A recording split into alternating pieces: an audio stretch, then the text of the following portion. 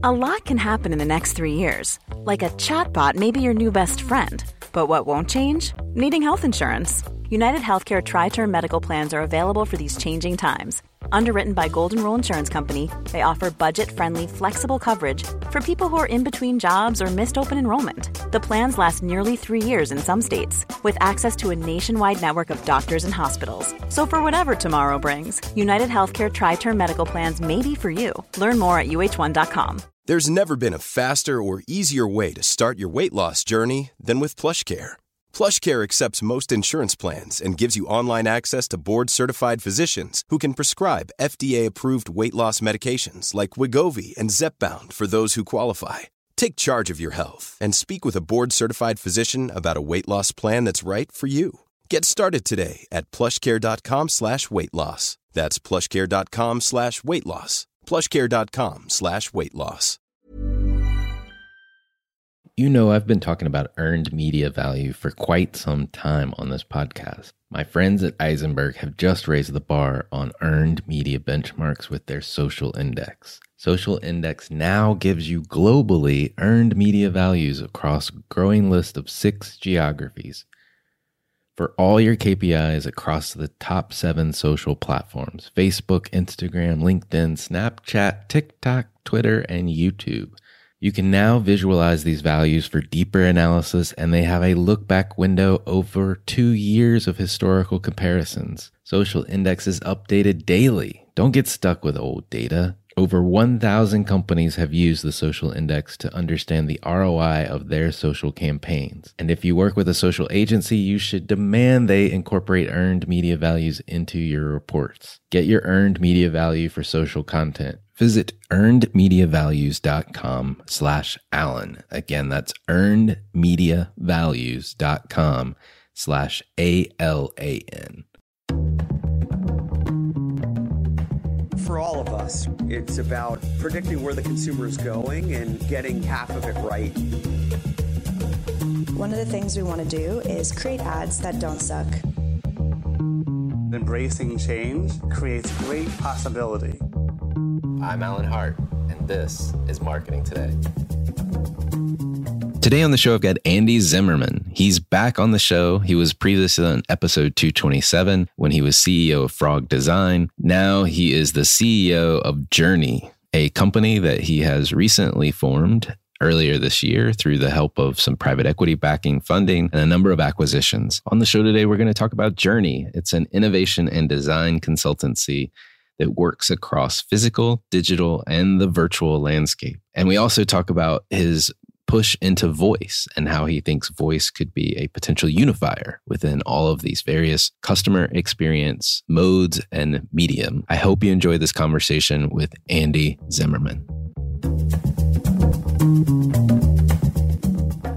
Andy, welcome back to the show. Well, thanks, Alan. It's good to be back. Yeah. Well, one, it's always fun to have repeat guests because we get to go a little deeper in conversation. We get to find out what happened since the last time you were on. But most listeners are probably wondering, where's your fun fact or your interesting story? And I'm going to tell them to just go back and listen to episode 227, where we talked about your stint traveling with the circus. And I'll leave it there. So hopefully people will go back and listen to that. But I'd love to start off with your book, Journey, which is an Amazon bestseller in the metaphysical fiction genre. And I've been listening on Audible the last few weeks, and I'm hooked. It's so funny. And I don't know if you had specific people in mind as you were writing this story, but Steve, the boss, for some reason, maybe it's the narrator's voice, just reminds me of like Jack Welch or somebody. It's like, it's uncanny for some reason. But anyway, I hear this is just the first of a trilogy. And so is that true? Tell listeners a little bit more about this book. Sure. Well, Alan, thanks for mentioning it. And just to confuse the listeners, the name of the novel is Journey, and the name of the company we'll probably be talking about is also Journey. But the novel came out right at the beginning of COVID, and it's really inspired by true events. So it's not a memoir; it is fiction, but it does relate to some experiences that I had in my life, fictionalized. And it's about a high-tech executive in a company that sounds and looks a lot like Accenture, where I worked for 10 years, called Ascendant. and about this person's attempt to get to the top of the company, to work all the politics that you see in a big company like Accenture. And in the course of that, he ended up through synchronicity having a spiritual experience in a little village called Glastonbury in England, which is best known for the Glastonbury Music Festival, but is also a kind of center for New Age sort of spiritual seekers. And the character has a soul reading in Glastonbury, which then begins to change his life and his experiences with his family and at work, and all in a good way, but also having some comic elements to it as he becomes a spiritual kind of person operating in the tough tech world, still trying to get to the top. It's one of three books. I'm hoping that the second one will come out in the beginning of next year. It's actually, all three take place over a 60-year period, and it's really about the building of a metaverse. Where are humans kind of evolving toward? So it's a personal story, but also built within this story is a more metaphysical type of story, hence its metaphysical genre. So hoping the second one comes out soon.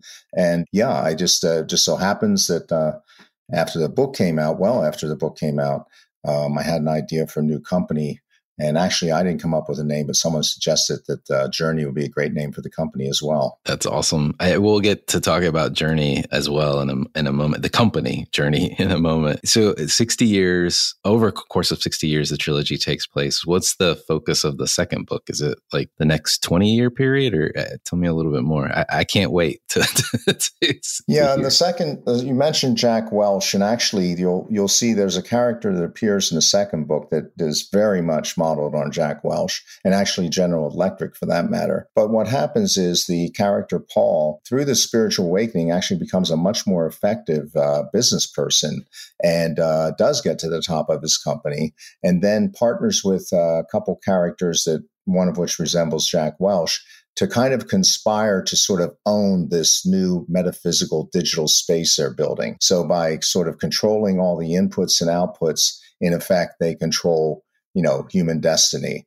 And so the second book is about this sort of, Paul gets caught up in this sort of dark conspiracy to sort of take over the world, at least from a digital point of view, and continues to kind of go through, the ups and downs of his spiritual seeking as well. It sounds fascinating, and it truly is a fun listen on Audible. Have you ever thought about turning it into a movie or a series of any sort? I'd love to. I did have interest from, won't name the person, but an individual that was an executive producer for Outlander. And, there is a bit of this sort of mystical kind of feeling to the Journey novel. So there was some interest, and then it just, didn't get anywhere. And to be honest, I just haven't had a lot of time to market the book and the new company and so on. But I think I wrote it thinking about movie and television. It is a very visual kind of book and experience. And so, obviously that would be great if I could get someone to back it. Yeah. Well, I know. And for some reason, so I was like dreaming of who these people would be as I was listening to the book. And I don't know if Paul is in some ways much of yourself, but like I was envisioning George Clooney playing the Paul character for some reason. And maybe it's the up in the air. That is a strange, honestly, that's exactly, obviously, exactly who I was thinking of. You could never get George Clooney. And part of it is the movie Up in the Air. And if you go to my Instagram, I have pictures kind of illustrating parts of the book. And there's one that kind of has a person with a suitcase, like a carry-on suitcase, kind of looking out into space, which is kind of the closing scene of Up in the Air when Clooney goes to the airport. And so that is not, that's exactly the kind of, character and person I was thinking of. Of course, getting George Clooney for a movie or TV series would be a heck of a accomplishment. Yeah. I thought you were going to say George Clooney because I kind of reminded you of George Clooney in the way I look or something, but you won't. Yeah, that's exactly what I was thinking, Andy. Or at least George Clooney, what it would look like if he didn't have any hair. That would be That would be fine too. Yeah, yeah, yeah. Awesome. Well, enough about the book. I'm really enjoying it. So thank you for sharing that with the world too. You got a knack for writing dialogue and many other things as well as running successful businesses. So last time we talked in the last podcast, we were talking to you. You at that point in time were CEO of Frog, the notable design company. And now you're on to creating Journey, which you just kind of told us a little bit about. But tell me more about that decision to leave Frog and venture out on your own. Sure. Well, Frog is just the most amazing, iconic company. 50 years of designing and launching products from the Sony Walkman and Apple Macintosh to reimagining Disney World and the Magic Band and so forth. So being the CEO of Frog, the fourth CEO of Frog, was quite a privilege for me. But I had been doing it for about 7 years. And during that time, we had 3 different owners because the company that owned us kept being sold to other companies. And I also think philosophically that as a CEO of a company, you spend 5 or 6 years there, the company's kind of getting whatever benefit you're providing them in terms of your strategic thinking and ideas and personality. And then it's time to move on, partly to give other people the opportunity to kind of move up the ladder and also just to kind of refresh, the company, particularly if you're not a founder. I think 5 or 6 years is the right timing to be CEO. So I had a number 2 that was my partner, my friend who ran the company with me, and he gave him the opportunity to become CEO of Frog. And I moved. And at the same time, I did have this idea in my head of a new kind of company in the sort of innovation and creative space.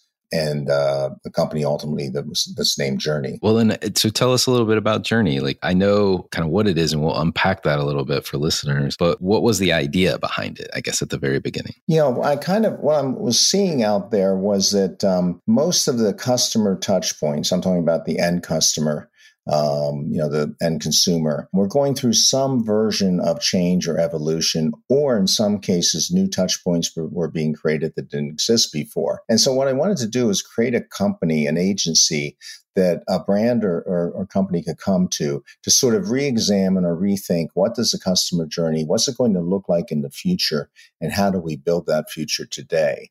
So that sort of informed the acquisition strategy I had. So this isn't a startup. This is actually with private equity backing. I've gone out and bought companies that are leading agencies in their space. The first 3 include a company that does interior design and architecture, so reimagining physical space, which of course post-pandemic and with digital, the role of physical space is going through a bit of a revolution, whether it's retail, food and bev, or hospitality. The second agency specializes in the voice channel, Alexa and Siri, which is, I like to call it the unheard channel, and that it's very powerful yet underutilized. And then the third agency specializes in the metaverse and 3.0. That's a touch point that didn't exist a few years ago, but now is obviously kind of the rage and certainly is going to have a very, significant impact on customer experience and customer journey. And then I'm looking at additional acquisitions, one of which I hope to announce very shortly. Nice. And in terms of, those are the types of things that the modalities in which that they're creating. So interiors, physical, audio or voice component, and then the metaverse.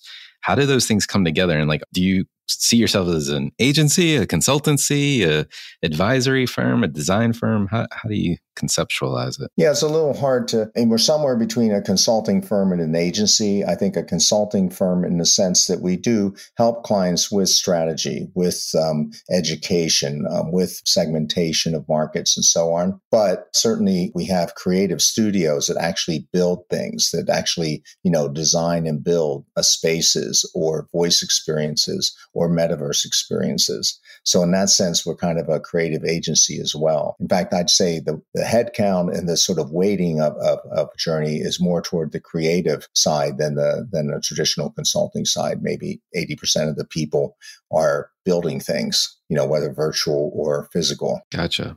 So private equity backed, was it easy to get money as you were going through this process? Well, I must admit it was relatively easy. I mean, part of it, I hesitate because it can sound a little bit, I don't know, arrogant or naive or something.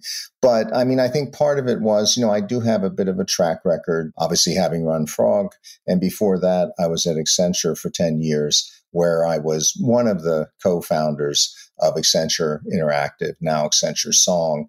And then before that, I was at Idea Lab during the dot-com period, where we started up a number of companies. So I did have a bit of a personal, reputation in the industry, and also associated with, what's the next new thing, whether it's dot-com or mobile or now Meta. So that helped. And then I think a number of private equity firms really loved the idea of this next generation agency, and they loved the companies that I had targeted as acquisitions. So to be honest with you, I did have a number of private equity firms willing to back me. The company we chose, the other co-founders and myself, is a company called Growth Catalyst Partners they specialize in the sort of creative agency, creative services, marketing space. And so that was, one of the things, other than just that we liked them personally, was the fact that they did specialize in the sector that we're in. But there's just a lot of, from the private equity side, there's just a lot of money, a lot of dry powder out there right now. So I'm not saying that,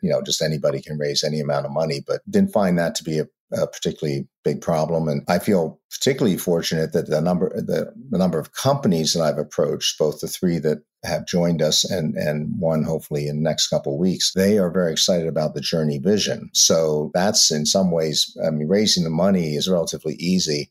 Getting the right founders and the right companies to become part of Journey is actually just as important. And I'm really happy with the response from various founders that basically want to throw their company into the Journey mix and become equity owners in Journey. No, that's awesome. And you've got interior design, architecture, voice, metaverse, something that's coming.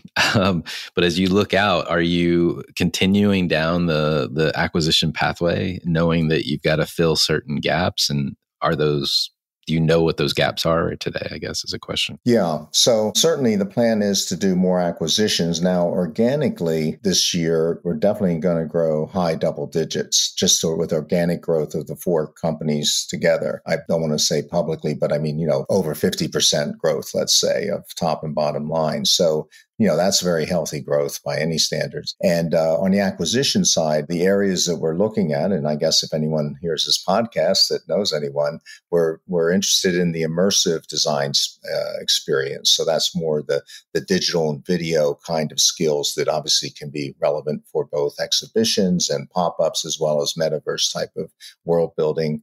We're interested in next-gen social. So you have a lot going on with Reddit and Discord and sort of elements of TikTok. And it's just different than the sort of Facebook sort of world, which is kind of more one-to-many broadcast. This is much more democratic building of communities. So we're looking at companies that kind of specialize in the building and moderating of those communities, which is a different kind of thing, but very important when you're building out metaverses.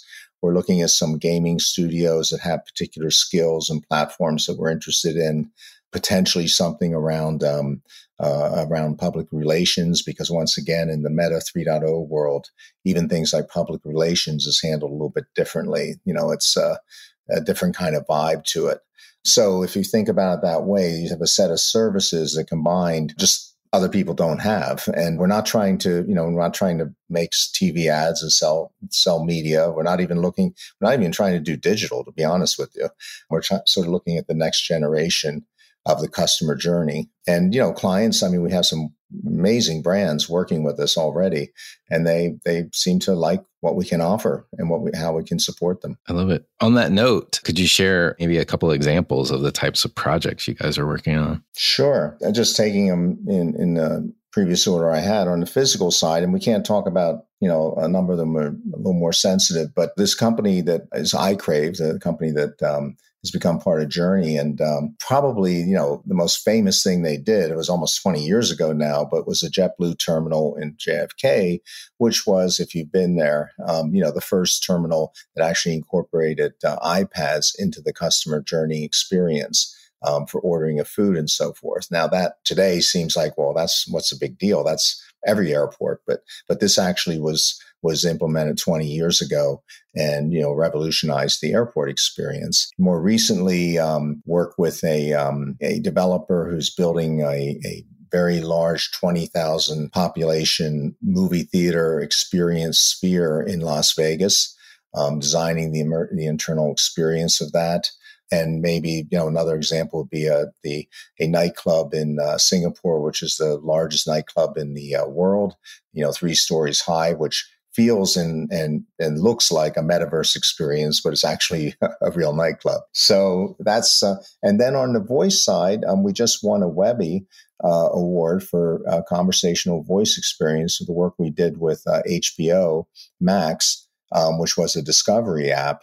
Not to confuse it with the Discovery, but a Discovery app so people can find out more about what's new on HBO Max that they can watch. So that's, we've done a lot of work with Warner Music, with the Wall Street Journal, and so on. And then in the metaverse, some of the ones we can talk about are people like Ralph Lauren, who, we helped them strategically in the implementation of their first Roblox experience. We're working with one of the largest retailers in the world, where we'll be coming out with some really innovative metaverse experiences this fall. So it's hard in the metaverse side. It's probably where we have the most heaviest non-disclosure, because there's so many things we're working on that are kind of hush-hush.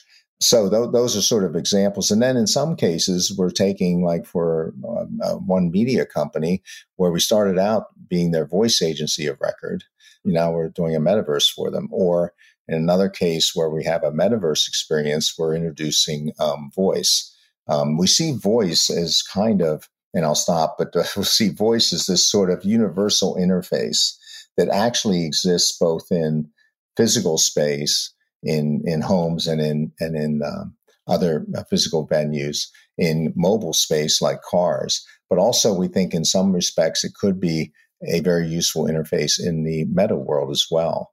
And it may be sort of the one interface that you can use almost universally. So we think it's funny that a 100,000-year-old interface like voice is just as relevant today as it was 100,000 years ago. Well, you don't need anything else to make it go, right? Like if you're the operator, so to speak, quote unquote. Well, I like to say there's a lot of beautiful things about voice. It's certainly very mobile and you don't have to be stuck in front of a screen or whatever. It's also very demographically democratic. So it's very interesting. Usage of voice is actually higher in 65 and above than it is in the teen years, which is a very unusual example of a new technology that's been adopted more rapidly by older demographics. And I think it's for obvious reasons, because the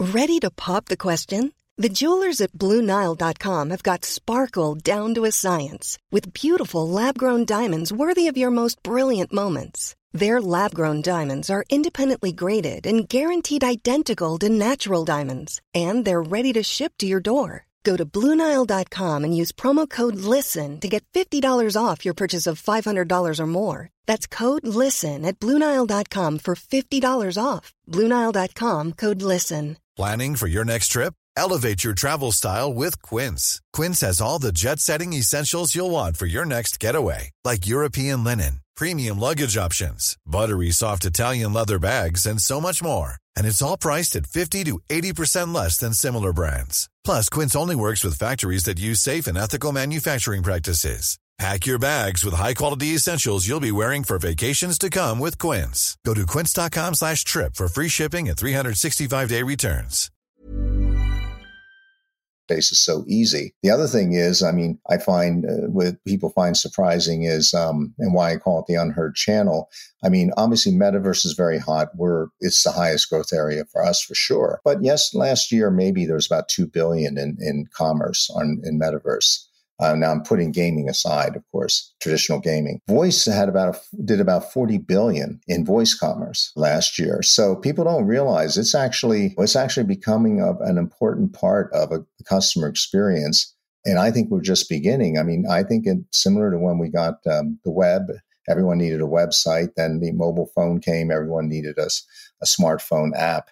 I think everyone's going to need a voice app, every brand. And very few of them have one today. So it's we think it's kind of an untapped area for marketing and for brands to exist. And you do want to have a presence there, because it's sort of like the two most important avatars in the world are not in the metaverse. They're Alexa and Siri.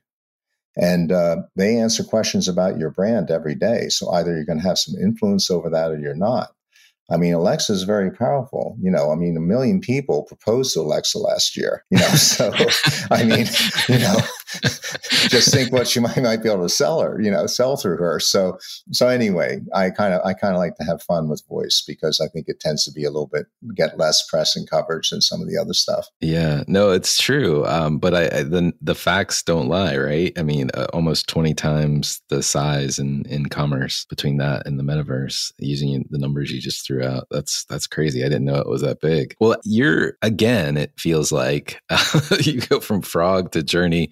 You're now at the intersection of what's hot, really, in next generation, like customer experiences and just experiences overall. How do you, obviously you see voice as something that might unify all of these components, but do you see a future, like how all these modalities, virtual and physical, evolve over time? Or is it too early to say something like that at this point? I think, Alan, that is the $1 trillion question, right? The truth is, I don't have any better answer than anyone else. I mean, I do think that there's a couple things you can kind of rely on. One is that the technology related to metaverse and the convergence of gaming in the metaverse means that you're just over time going to have more and more high fidelity, more immersive, engaging experiences. I think that's kind of a given.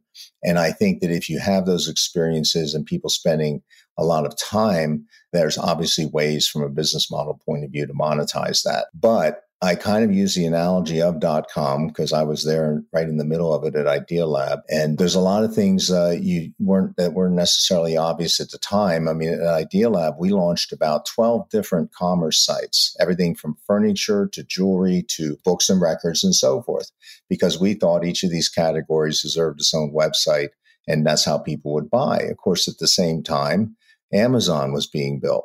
And who would have guessed that you start selling books and then you sell records, and before you know it, you're selling, toilet paper, right? So it's really when you're in the middle of the frothiness and the craziness of these sort of revolutionary cycles, it's hard to see what is going to survive. Another analogy I use is, and this shows my age, but back then at Idea Lab, we got very excited by Am I Hot or Not, which was a stupid little app that you put up people's pictures, and then other people can vote 1 to 10 on whether or not they're hot. Okay. Now that seems silly, but it got a lot of viewers. Now that provided the inspiration to Mark Zuckerberg up at Harvard to do a version of that, which ultimately became Facebook. So I don't know if something like that AI program that you can put a phrase in and it shows you pictures of things, that reminds me of Am I Hot or Not? And that may be in the germ of that idea might be the next big thing in metaverse, for example. So I just believe that it's going to be, I do agree with the analysts that say it's going to be multi-trillion-dollar market in 10 years. One analyst recently said a third of the traditional agency business, WPPs and so forth, a third of that will be metaverse and 3.0 related in 5 years. That might be a little quick, but I think it's going to be big. And some use cases like media and entertainment, concerts and so forth are starting to already show returns and huge audiences. I just think it's early days. It's like the Wild Wild West. It's pretty exciting for sure. And I don't know if this is the technology you're referencing, but I've run across this a few times when I'm talking to folks about evolution of technology. This technology, GPT-3, the AI-driven technology is the best way I can describe it. But it does everything from, it can write, the most famous example I've seen is an avatar of Steve Jobs, a GPT-3 Steve Jobs answering questions about himself and making up answers to new questions that have never been asked before, which seem enlightening very similar to what Steve Jobs might have said. It's fascinating, but that I believe that's also the algorithm or AI component that's also doing some of the new generation of art as well from a visual standpoint. Well, just to confuse your users, your audience even more. There's, for example, a little outfit out here in San Francisco called Midjourney, which is a platform where you can go to it on Discord and put in some sort of phrase. I put in something like, "What does journey look like?" And it actually creates these beautiful representations of what a journey looks like. And you kind of take something like that and TikTok and the creator community, and before you know it, you just have this massive AI-driven engine of creativity that can capture a lot of audience. So, I mean, it's the Wild Wild West or the .com sort of thing. I mean, these are some of the things I refer to in trying to say, okay, I think it's hard for some people, particularly very senior corporate executives, which is who we work with. They do kind of say, I mean, one of them, I obviously won't say who, but a CEO of a very large retailer said, "Andy, what the hell?" Well, it was more graphic than this, but what the hell is the metaverse and what the hell should I do about it? And this is one of the largest retailers in the world. So, and I can appreciate, I mean, one day you think this is the future, the next day you have the crypto crash and so on. So, but that's the way it was back in .com. People were burning through hundreds of millions of dollars and closing down. But that's when Facebook and Google and Amazon were created. Well, you've got to, I mean, regardless of, no one can predict the future, but you've got to diversify your investments, right? You've got to play a portfolio, if you will, of bets on the table. And it definitely seems like if not going full head into this space, you have to at least have a couple bets placed. Voice, to your point, is a no-brainer. Commerce decisions are already being made and being siphoned, if you will, by those little speakers in our houses to one brand or another, because some people are engaging and some people aren't. So I can only imagine it's going to be even bigger when you've got Discord and Metaverse and other gaming apparatus that are also decentralized. To your point, that's a whole new game. It's going to be even harder for corporate executives, I think, to wrap their brain around, since we've always been in kind of this control and push space, if you will. I think the creator economy, if you will, influencers and the like, was a give and take, but still somebody controlled the megaphone. In the Discord environment and other distributed communities, it's going to be even more important to try to build tribes and followers, if you will, which is different. Very different. No, it's hard. And it's funny working with the brands. You kind of have to take them through a bit of a tutorial that in these new worlds, you have to show some brand flex. You want to go in a Roblox environment and your Maserati, you're just going to have to put up with something that's a very different looking Maserati than you've ever seen. And, it's funny. And then even in terms of communication and community, it's almost like communism or something, right? I mean, like old fashioned communism, not, but just basically the idea is the people control things. And so you as a brand have to, accept that and be willing to be part of it. And, I think that's very hard for a large traditional brand. I mean, I admire Nike that, did some really innovative stuff in Roblox. And then, of course, now has in some of their destination stores a physical representation of that Roblox metaverse that they created. So that, is further blurring. And I think we're going to see a lot of that sort of blurring between, the physical, the immersive, and the virtual. And there's some, I admire, Gucci's done some, some of the really high-end fashion brands have been willing to experiment. And people say, well, yeah, but Roblox, I mean, it looks like a cartoon. It's like, yeah, but it's a cartoon that has millions and millions of viewers.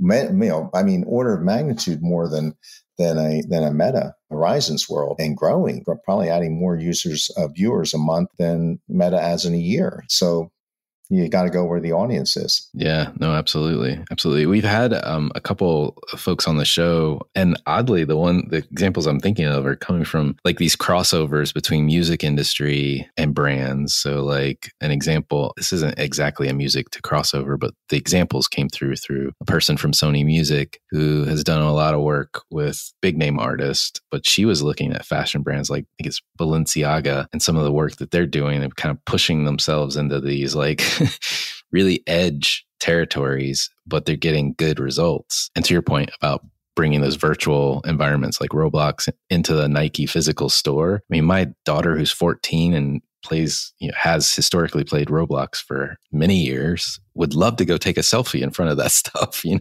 it just reinforces that the community is there. It's just a matter of like, how does a brand work inside the confounds of a community they don't control, and they're going to have to give up control to play. It's interesting. Now I see on the other side with the Meta platform and with things like Unreal, which is owned by Epic, which also owns Fortnite. That's sort of a scenario where Fortnite obviously has a tremendous community and audience as well. But Epic announced this year, earlier this year, that they are coming out with a version of Unreal with some tools attached to it that will allow you to easily recreate a Unreal developed experience in Fortnite Creative. Now, for those people who have never heard of Unreal, it's probably one of the dominant platforms for building very high fidelity 3D experiences. And this is used by architects and car manufacturers and everybody. So you're going to have potentially by the end of the year, the opportunity to build very realistic, very high fidelity gaming experiences, in like the Fortnite creative platform. And then, of course, Meta, it does well, but of course, it's headset dependent. So, it's going to be we're in the middle of a platform war here, and it's just not clear, Apple hasn't really shown their hand yet. So this is going to be fascinating. I mean, it's a good time to be in the consulting agency business because Journey is independent. We partner with all these platforms, but we don't have a stake in the winners and losers, and it's going to be bloody. I mean, there's going to be there's a lot of money being spent, and we probably have more platforms already than we need. I love it. Well, more to come, and we'll have to have you back on as this space evolves if you're up for it. I'd love to. And, I also would offer up, Alan, I've got Kathy Hackle, who's referred to as a godmother of the metaverse, one of the leading experts. Brandon Kaplan, who's the founder of my voice agency, can talk circles around me in terms of how important voice is. And then Lionel Ohayon, who's founder of iCrave, who started out doing nightclubs in the meatpacking district of Manhattan. That's where he made his name. And now he's, doing airport terminals and continues to do nightclubs, but does things like hospitals, recreating the experience in a hospital as well. So I'm surrounding myself with a really, it's just a really innovative kind of leading edge team working with some leading edge brands. It's very exciting. Yeah. Well, we'll definitely have to check in from time to time, see how things unfold. Well, you've been on the show before. We like to kind of like turn the table a little bit, stop talking as much about business. And I typically ask this question, has there been an experience of your past that defines or makes up who you are today?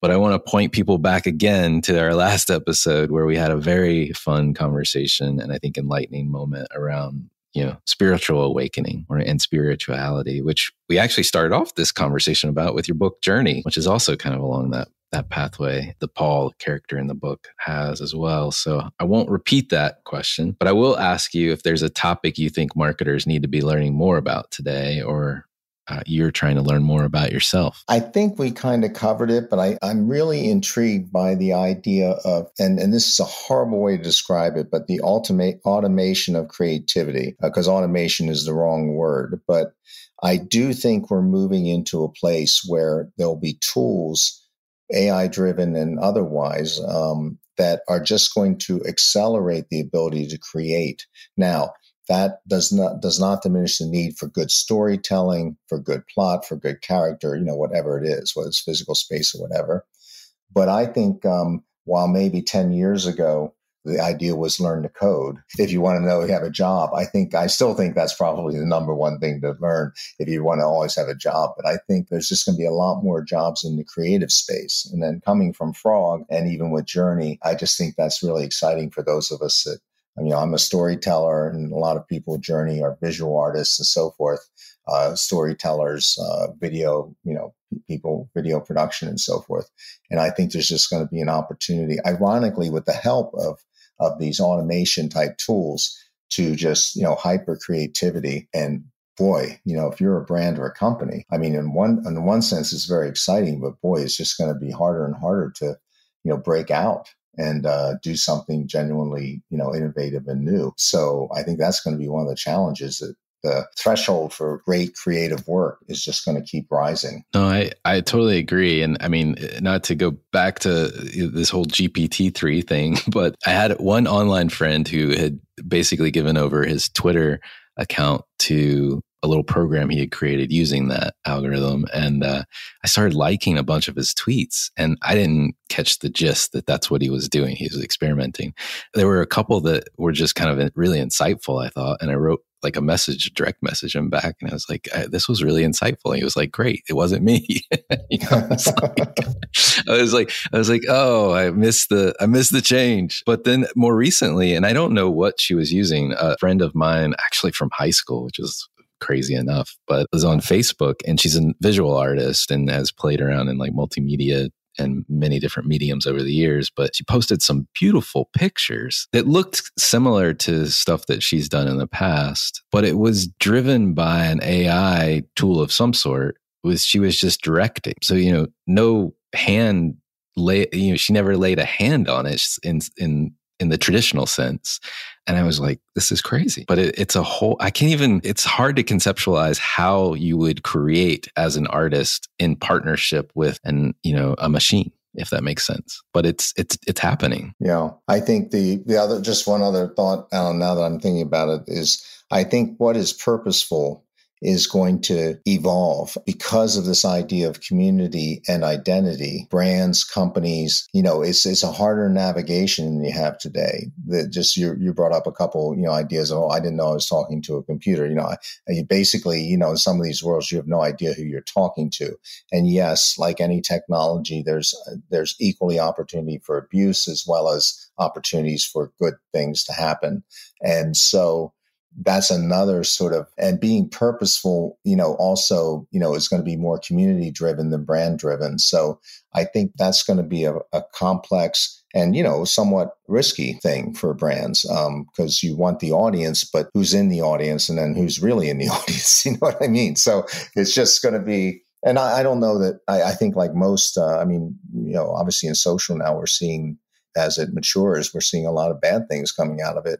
I think it's going to be very similar in the sort of Meta 3.0 world as well. Yes, the potential for good and evil exists in all worlds that we create. It's interesting. Well, last question, because we've already talked about one of my questions. I think we used a bunch of examples and things to take notice of. Last question for you today. What do you feel like is the largest opportunity or threat facing marketers? I think that the threat is just, applying traditional thinking to these new worlds being created. And there's just a lot of examples, in the .com era where, look at retail. I mean, just the Sears of the world just completely missed the boat. So I think the threat is that you just, you miss the boat on the next wave.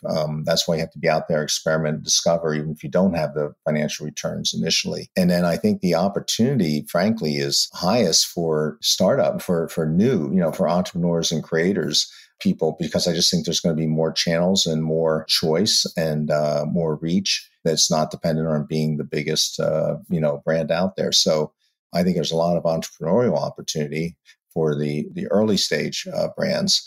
And then I think for the mature ones, it's almost more of a don't miss the boat here, because we have a lot of, dinosaurs out there that, didn't make the transition the last time. Yeah.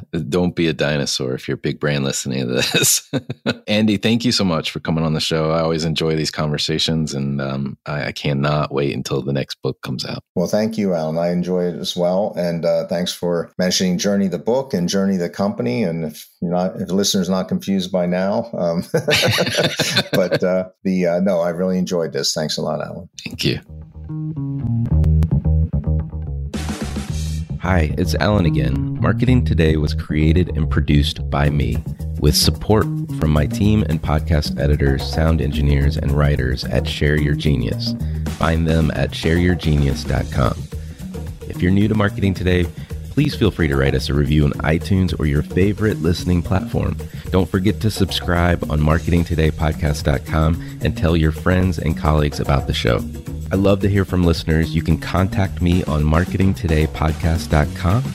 There you will also find complete show notes, links to what was discussed in the episode today, and you can search our archives. I'm Alan Hart, and this is Marketing Today.